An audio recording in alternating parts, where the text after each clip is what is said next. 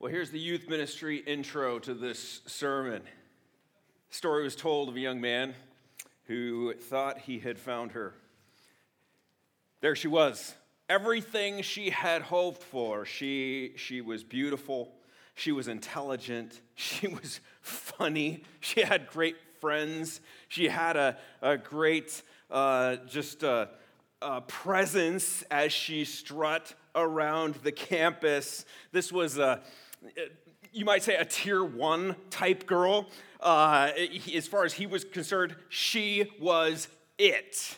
And what's more, they just seemed to have everything in common, almost everything.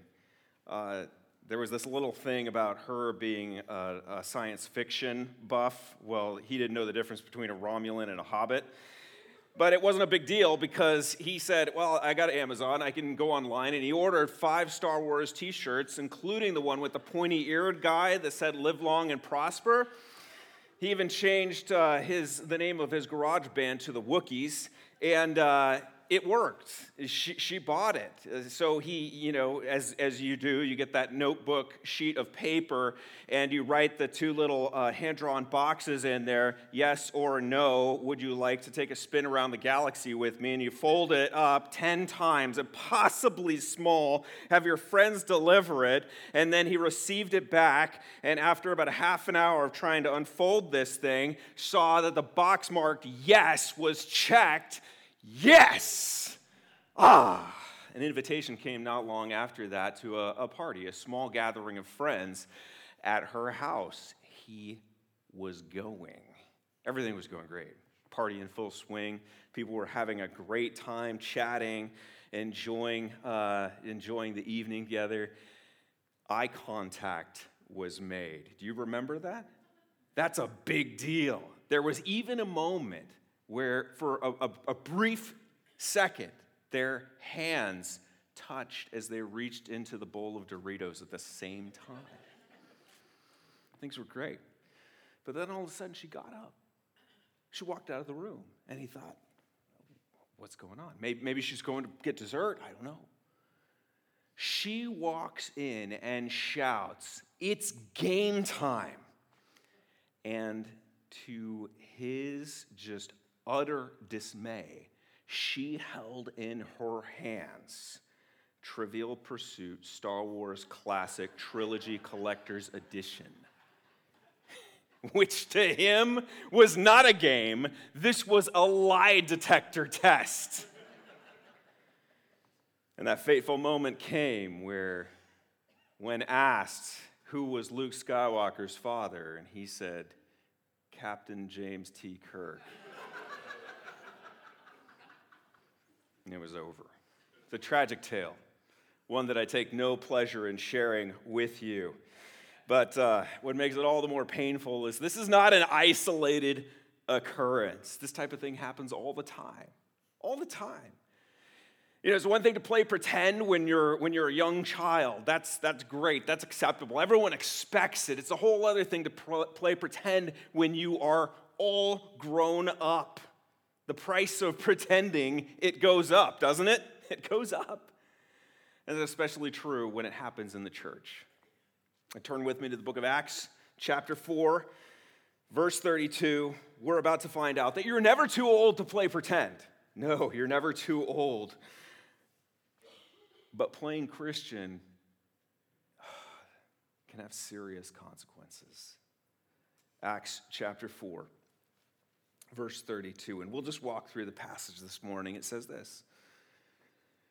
Now the full number of those who believed were of one heart and soul, and no one said that any of the things that belonged to him was his own. But they had everything in common. And with great power, the apostles were giving their testimony to the resurrection of the Lord Jesus. And great grace was upon them all. There was not a needy person among them, for as many as were owners of lands or houses sold them and brought the proceeds of what was sold and laid it at the apostles' feet. And it was distributed to each as any had need. Thus Joseph, who was also called by the apostles Barnabas, which means son of encouragement, a Levite, a native of Cyprus, sold a field that belonged to him and brought the money and laid it at the apostles' feet. We'll pause right there for just a second. So we've been reading about a seeming rise in resistance to the message of the gospel that was going forth, right? We saw that Peter and John were arrested. We saw there is tension there. Things are beginning to heat up just a little bit. And yet in the midst of all of that, you see Christians gathering together, and what are they doing? They're taking care of each other. Those who have placed their trust in Jesus Christ, turned their back on their old lives of sin, and now embraced the gospel, embraced Jesus, had been united together as the Holy Spirit indwelled them, recognizing that all of these believers now gathered here, this is one body here. And so we got to take care of each other. It resulted in them taking care of each other. 5,000, probably more men now, and women and children, Luke records, they were of one heart and one soul. You know, Jesus said, and we've mentioned this a few times recently, by this all people will know that you are my disciples if you have love for one another. That was happening. We see that clear as day. This was God's design all along, that his people, his church, might reflect that loving unity that has existed from eternity past in the Godhead, in the Father and the Son and the Holy Spirit. Jesus prayed, I do not ask for these only, but also for those who will believe in me through their word, that they may all be one, just as you, Father, are in me, and I in you, that they also may be in us, so that the world may believe that you sent me. Jesus says, Father, that's what I want for these people. I want them to be one, and I want to bring them in to this loving fellowship, this unity that I have known with you from eternity past. I want that. You know, as God's people care for each other, as they sacrificially serve one another, joyfully give up their worldly possessions, even the sense of security that comes with them, they paint a picture to the whole world of what God is like. And that is good. There's something powerful here in this passage. As the people of the early church, they cared for each other, and they continued preaching the good news of Jesus Christ and repentance, faith in him. You know what they were doing? They were fulfilling the greatest commandments and the Great Commission. Jesus was asked by the Pharisees, what greatest commandment? What is it? And Jesus replies, you shall love the Lord your God with all your heart, with all your soul, with all your mind. This is the great and first commandment. Second is like it. You shall love your neighbor as yourself. On these two commandments depend all the law and the prophets. They're doing that, aren't they? They're loving God, and they're loving each other. And just before Jesus ascended into heaven, he commanded his disciples, go. Go, therefore, and make disciples of all nations, baptizing them in the name of the Father, and of the Son, and of the Holy Spirit, teaching them to observe all that I commanded you. I'm with you always, to the end of the age. Friends, this is the example set before us. This is the mandate that has been given. And what the early church is doing here is exactly what we as Bethany should desire to emulate here amongst us. What they were all about is exactly what we should be all about. Exactly.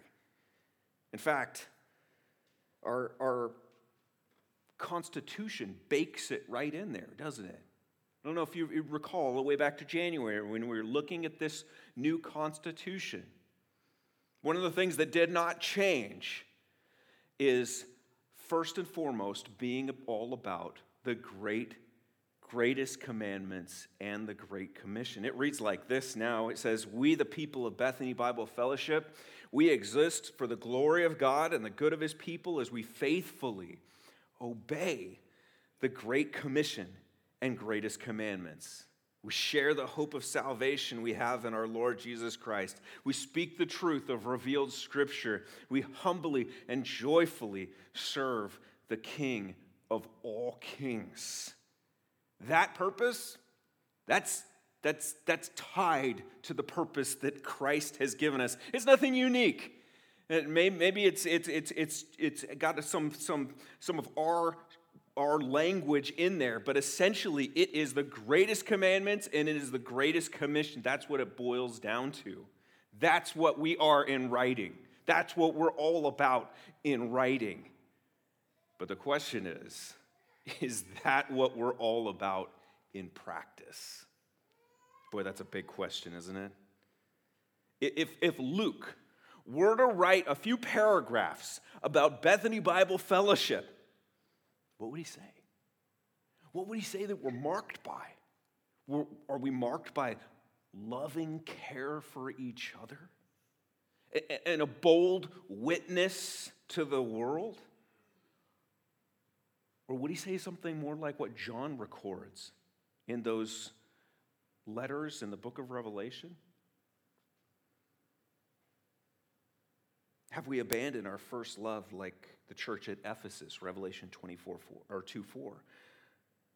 Maybe we're gritting our teeth. Maybe we're hunkering down. Maybe we are enduring hardship with all kinds of perseverance, and yet we've lost a passion for joyfully worshiping and enjoying our God. Or maybe we're like the church at Pergamum, following the teachings of Balaam, indulging in all sorts of sexual sin. We confess with our lips this desire to love the Lord our God with all our heart, all our soul, all of our mind, but behind closed doors we're visiting secret lovers. Do we have a reputation for being alive like the church at Sardis, but have the kind of faith that's dead because it just produces nothing?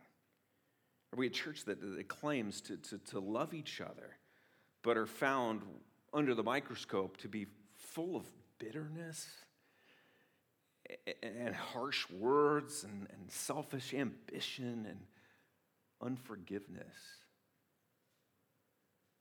Perhaps we're like the church at Laodicea. Neither hot nor cold. We think we've got it all figured out. We've got it all together. We think we know our Bibles. We think the blessing of God is upon us. Maybe we're experiencing kind of life on easy street. There's no complaints. There's no real problems. And there's no real passion for reaching a lost world with the message of Jesus.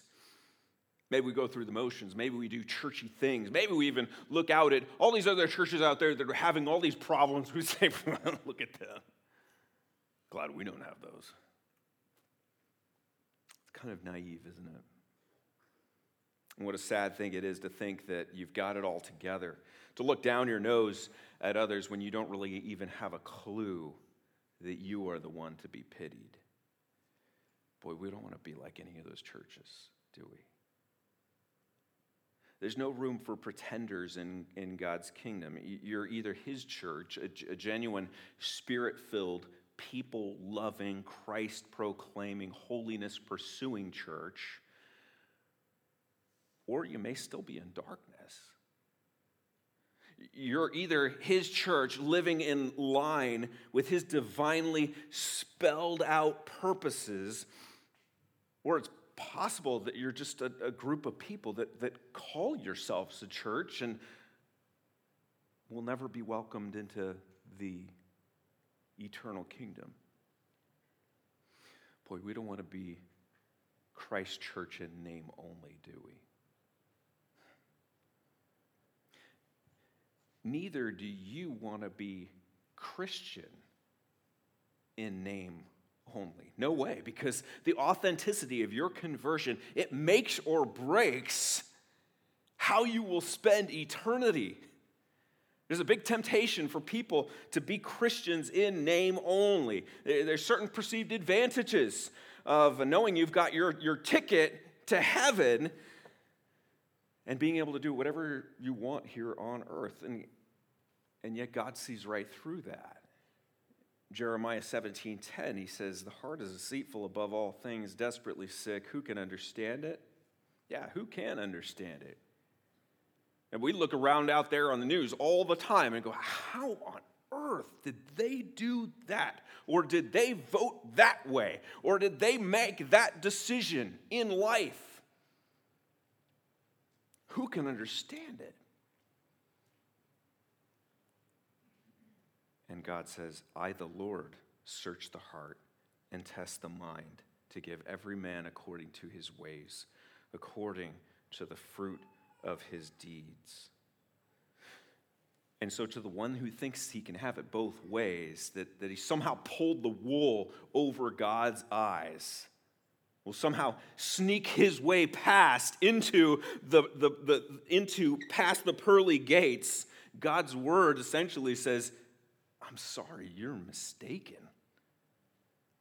And someone might say, well, that's pretty narrow-minded. That's pretty fanatical, actually. That sounds rather extremist. Well, it really doesn't matter what you call it. If it's truth, it's truth.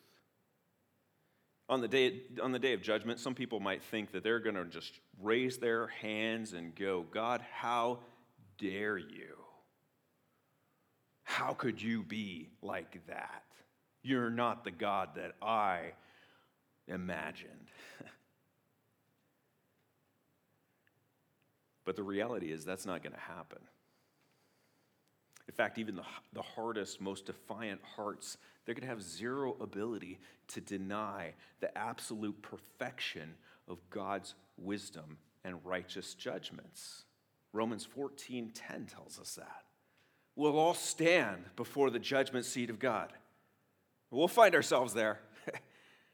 It's written, "As I live, says the Lord, every knee shall bow to me, and every tongue shall confess to God." So then each of us will give an account of himself to God. And people can think all they want, whatever they want, about God and his word.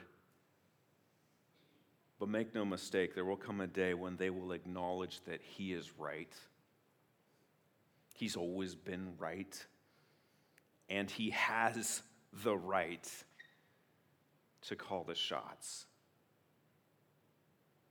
And that brings us to Acts chapter 5, verse 1. So these people, they were selling their possessions, and that was very impressive. Taking care of the needs of others in their church body. This has the flavor of authenticity here, exactly what Jesus ordered. Just like today, property back then, it was a form of security. This was where the retirement money was held in some cases. But with their newfound trust in this all-sovereign God they believed was holding this incorruptible, imperishable inheritance for them in heaven, they'd loosened their grip on all these worldly possessions, all of that worldly security. We don't really need this as much as we thought we did anymore. And maybe we actually can let go of some of this if it's going to help God's people here. And they made eternal investments pouring into their fellow believers. This is really incredible. It's impressive. Especially concerning that they just handed over the money to the apostles. They didn't say, you know what, I'm going to sell my goods here. I'm going to have some cash in reserve, and I'm going to look out at the congregation. I'm going to decide who's worthy here, who's really needy, and how my money can best be used here. I'd really like to see this happen here, so I'm going to distribute my money this way. No. They didn't even do that. They just said, here, apostles, here's what we have. We just want you to steward this wisely and take care of our fellow believers. That is impressive. And apparently there were other people in the church that were impressed by this as well. And that's what was behind the inspiration for one man and his wife to sell the property that they had. Look at verse 1. It says, "But a man named Ananias and his wife Sapphira sold a piece of property And with his wife's knowledge, he kept back for himself some of the proceeds and brought only part of it and laid it at the apostles' feet. What just happened here? So this is a man and his wife. They sold some of their land, which is great. They decided that they could benefit from it, though, in more ways than one. They thought if we sell the money and we give all to the church, well, then we look like really spiritual people. That's a great thing. Everyone will respect and love us. But what about this? If we sell the land and we give some of the money to the church, maybe even most of it, and they look at us and they go, yeah, this is great. We just see spiritual growth happening in our church, and this generosity is amazing. And we get the credit for that. That's great. But we can have some of the money left over and keep it. No one has to know. They'll still respect us, and we'll still have a little bit to live off of, maybe. In a sense, they were playing Christian, weren't they? It seemed that for them, being a Christian was less about surrendering hearts fully in worship to God and more about a system that could be manipulated here. They pretended to be totally committed to Christ and to his church, but really it was just a cover for their selfishness and for their insincerity. Genius, right? Maybe not. Look at what happens next in verse 3. Peter said, Ananias, why has Satan filled your heart to lie to the Holy Spirit? To keep back for yourself part of the proceeds of the land? Well, it remained unsold. Did it not remain your own? And after it was sold, what is it not at your disposal? Why is it that you've contrived this deed in your heart? You've not lied to man, but to God. Peter says, why weren't you honest here? Keeping back some of the money? It's your money. You can do whatever you want with it. Instead, you lied. And not just to me, you lied to God. Notice what Peter says here. There's a very interesting phrase. He says, Satan has filled your heart. Isn't this exactly the opposite of what believing Christians are supposed to be filled by? We're to be filled with the Holy Spirit, are we not? As we mentioned earlier in our series, there's a big difference between the baptism of the Holy Spirit, something that happens the moment you place your trust in Jesus Christ, you repent of your sin, trust in him, you are baptized in the Holy Spirit, he comes and indwells you, and you are now united with the rest of the body of believers who have that same baptism. You are now the physical representation of Christ here on earth as his Spirit dwells within you collectively. But being filled with the Spirit, well, that means living in sync with God's Spirit and how he would desire you to think and live in a Christ-like way. That wasn't what was going on with Ananias and Sapphira, was it? Rather than submitting to what was right and good and trusting God to provide the very best for them, they took to scheming and devising their own plan to get ahead.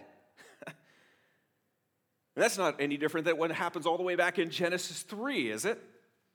You might say that Adam and Eve were filled with Satan, that is the lies of the serpent, as they made a conscious decision to defy their good creator. It's exactly what happens every time that we toy around with the lies the enemy brings to us. And maybe we're seeking our own advancement or pleasure or satisfaction or security or significance or any number of other things that we might be pursuing. But we're doing it outside of God's revealed plan and design. We live in a world that exalts individualism, that exalts self-expression. It tells us the real path of lasting joy and satisfaction, it's found by following the dream that is buried down in your heart, in your heart's desires. That's where it's at. Find your own path, Do it your way, and don't let anyone else tell you otherwise or stand in your way, for that matter. They're just an obstacle to be eliminated. But when it comes down to it, it's really just another way of saying, let the spirit of Satan fill your heart.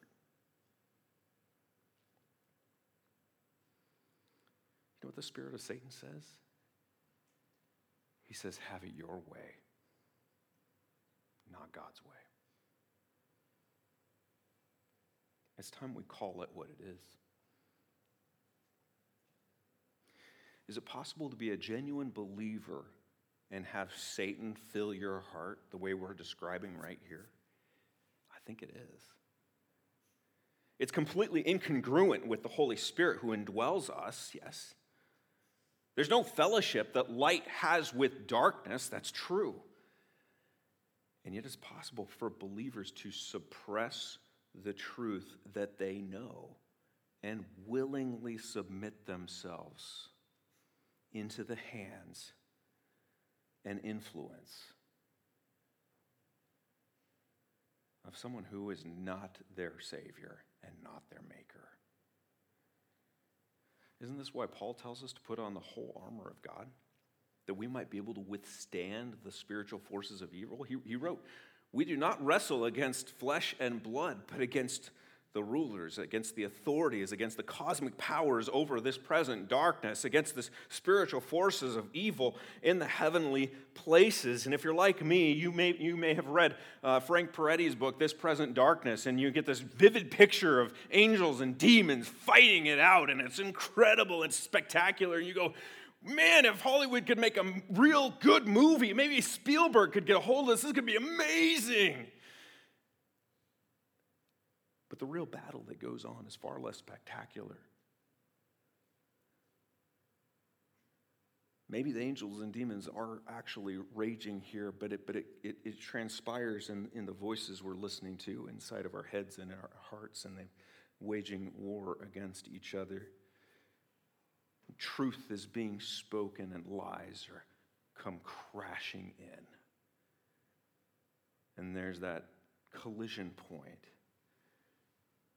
that moment of truth where we have to decide, are we going to listen to the truth or are we going to listen to lies? Were Ananias and Sapphira genuine believers? I think there's reason to believe that they were. They were certainly counted among the congregation of those who believes. That's what Luke tells us in Acts 4:32. But they entertained lies. They decided to walk down a path that was not the way of Christ. Instead, Satan fills their hearts. What about you? What about me? Who's filling us? Whose voice are we listening to? We put on smiles and we give these pre-recorded answers when we're asked how we're doing. Sometimes we think this little white lie, it's really for the good of everybody here.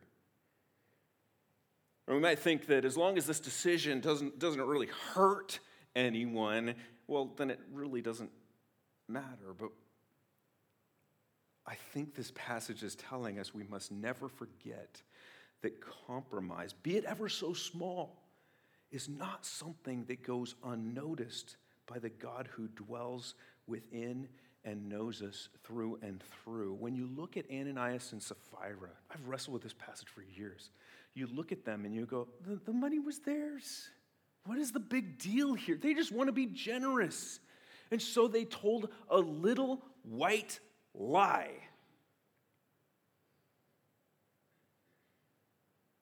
But we need to be aware that sin is never something that we just do to each other as well, don't we? All sin is an affront to God. That's why Peter asks, why is it that you have contrived this deed in your heart? You've not lied to man, but to God. That's why it's so significant. You've lied to God. It's one thing to lie to someone out there, but you lie to Christ's body, spirit-filled individuals. That's serious. But it's serious Not because of the dignity of these people. It's serious because of the holiness of God and the depth and expense of the payment that was given so that you might be brought into the family of God. There's the weightiness. Look at what happens next. When Ananias heard these words, he fell down and breathed his last. Great fear came upon all who heard of it. The young men rose and wrapped him up and carried him out and buried him. Ananias buys the farm. Instantly. He's gone. They wrap him up, they bury him. For those of us who are going, whoa, that's really quick. But yeah, I got to realize then Jewish traditions, they buried their dead the same day, especially when it was determined that the death was the result in some way of God's judgment. But the story's not over, is it? We have verse 7. After an interval of about 3 hours, his wife came in, not knowing what had happened. And Peter said to her, Tell me whether you sold the land for so much. And she said, Yes, for so much. Can you believe it? Unaware. She didn't know what happened to her husband. Sapphira, a good partner in crime. What a great wife. She keeps the story consistent. Ananias would have been so proud. But it's not a good idea to do this when the person that you are lying to has the Spirit in him, helping him discern what's actually going on here. Peter said to her, How is it that you have agreed together to test the Spirit of the Lord? Behold, the feet of those who have buried your husband are at the door, and they will carry you out. Immediately she fell down at his feet and breathed her last. When the young men came in, they found her dead, and they carried her out and buried her beside her husband. And great fear came upon the whole church and upon all who heard of these things. What an astonishing, disturbing story. What a frightening thing to have witnessed. It's completely understandable why the people were afraid, probably asking themselves, am I the real deal? Is my worship to God, is it sincere? Am I putting on some type of show here? Am I just playing Christian? Am I pretending to be Christian?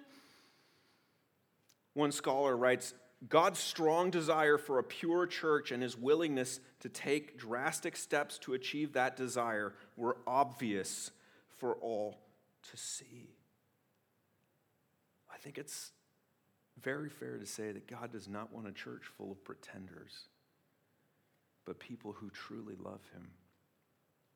It's easy for us to look down at Ananias and Sapphira, isn't it? That's the way the junior high kids did it. Like, oh, what morons.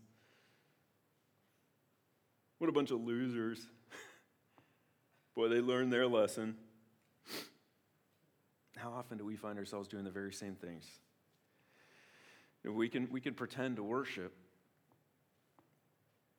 I don't know if you're like me. There have been how many times in my life I've caught myself thinking so much more about the people around me and next to me and what they think of me, and should I raise my hands, or what if I scratch my head, or do they like my singing? Maybe they're impressed by my singing. This isn't worship. We might pretend to have clean mouths, talk in the way that we think that Christians should talk at church, but then find ourselves at school or at work or even at home talking in a very different way. We might pretend to listen to God's word, take it to heart, but then live in any way that we want as soon as we leave the parking lot. We play Christian as we straddle this fence with one foot in the kingdom ruled by God and the other in the old rebellious ways of the old life. And all the while, God says, I want all of you on my side. None of this half in, half out stuff. None of this neither hot nor cold kind of lukewarm Christian thing. I put my Spirit in you so that I might have all of you, so that you might love me with all of your heart, with all of your soul, and all of your mind. I know you memorized that verse. I really mean it.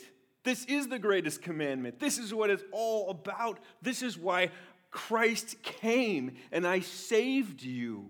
Not just so that you get the ticket and go have a free-for-all, but so that you might be this truly, sincerely. No pretenders. I desire genuine, grade A, Christ-filled believers. That's at least what he made clear to the church in the presence of Ananias and Sapphira.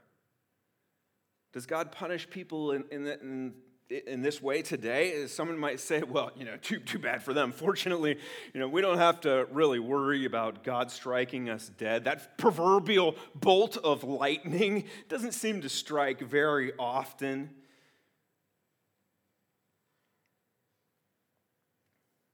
And yet, while we may not have to be worried about God striking us dead, at least we don't see that very often.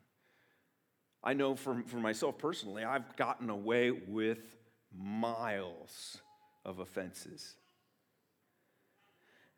And yet there is a certain kind of death that we should be concerned about, isn't there? People today often suffer a different kind of death for pretending to be good Christians. It's like a spiritual kind of death. It's a spiritual stagnation. And we see this all over the American church. I'm sure all over the worldwide church. Whereas if they stopped playing games, they could enjoy the benefits of growing closer to God, of experience this intimacy that you were designed to have, more and more of it, see incredible things happen in their lives.